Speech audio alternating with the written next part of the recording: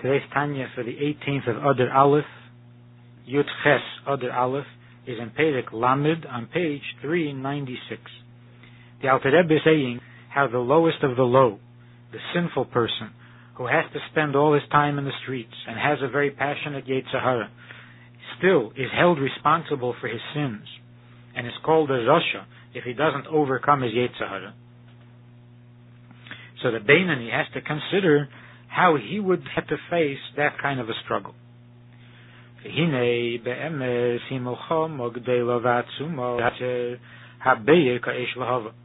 truth is that it is a very difficult struggle to overcome the Yetzer Hara that is inflamed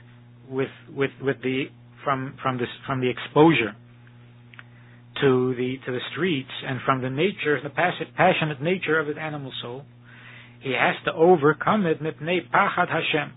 His fear of God has to be stronger and be able to overcome all this temptation. So it's a very difficult struggle. It's like a test. There is a normal Yetzer Hara, the desire, the temptation, the distraction, and then there are times when the Yetzer Hara is so intense that it isn't the normal Yetzer Hara. It is a test. It's a nisayon. And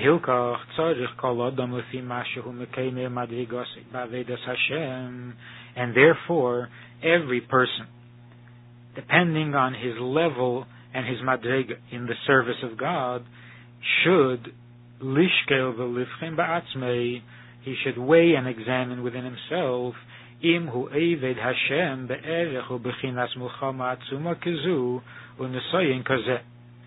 He should weigh and measure whether he serves God with the same amount of effort and the same struggle and the same test as this lowest of the low, as the sinner who has to spend his time in the streets.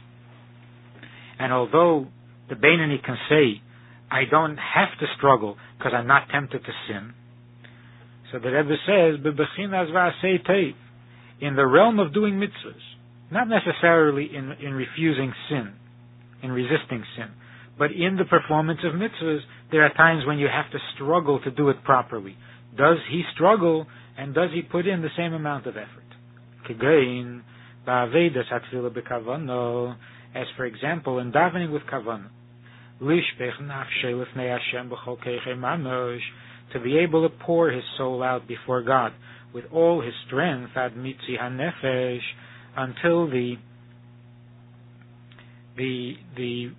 last drop of his soul, to pour it all out openly, to bare his soul to God in the davening.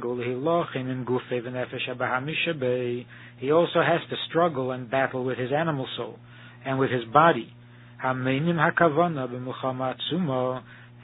prevent the kavanah, the body and the animal soul. They tend to prevent kavanah, so he has to struggle with them also, and that too is a difficult struggle. He has to shatter them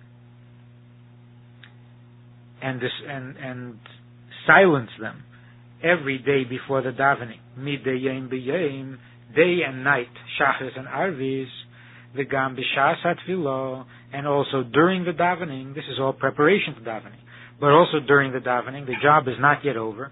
He has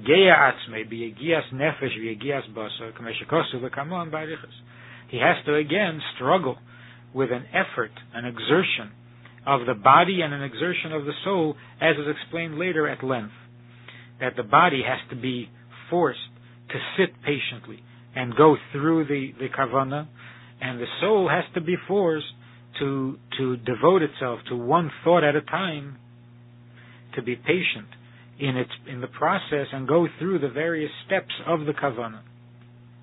And so here we have an example of where the Beinani, who is never tempted to sin, although he can see the pleasure of it, but he's never tempted to actually sin, yet he can find within himself where he is wanting, where he falls short of that which is expected, of the lowest of the low, and that is to struggle against his nature, to go against the tide, and to use the fear of God to overcome the Yetzer Hara's demands.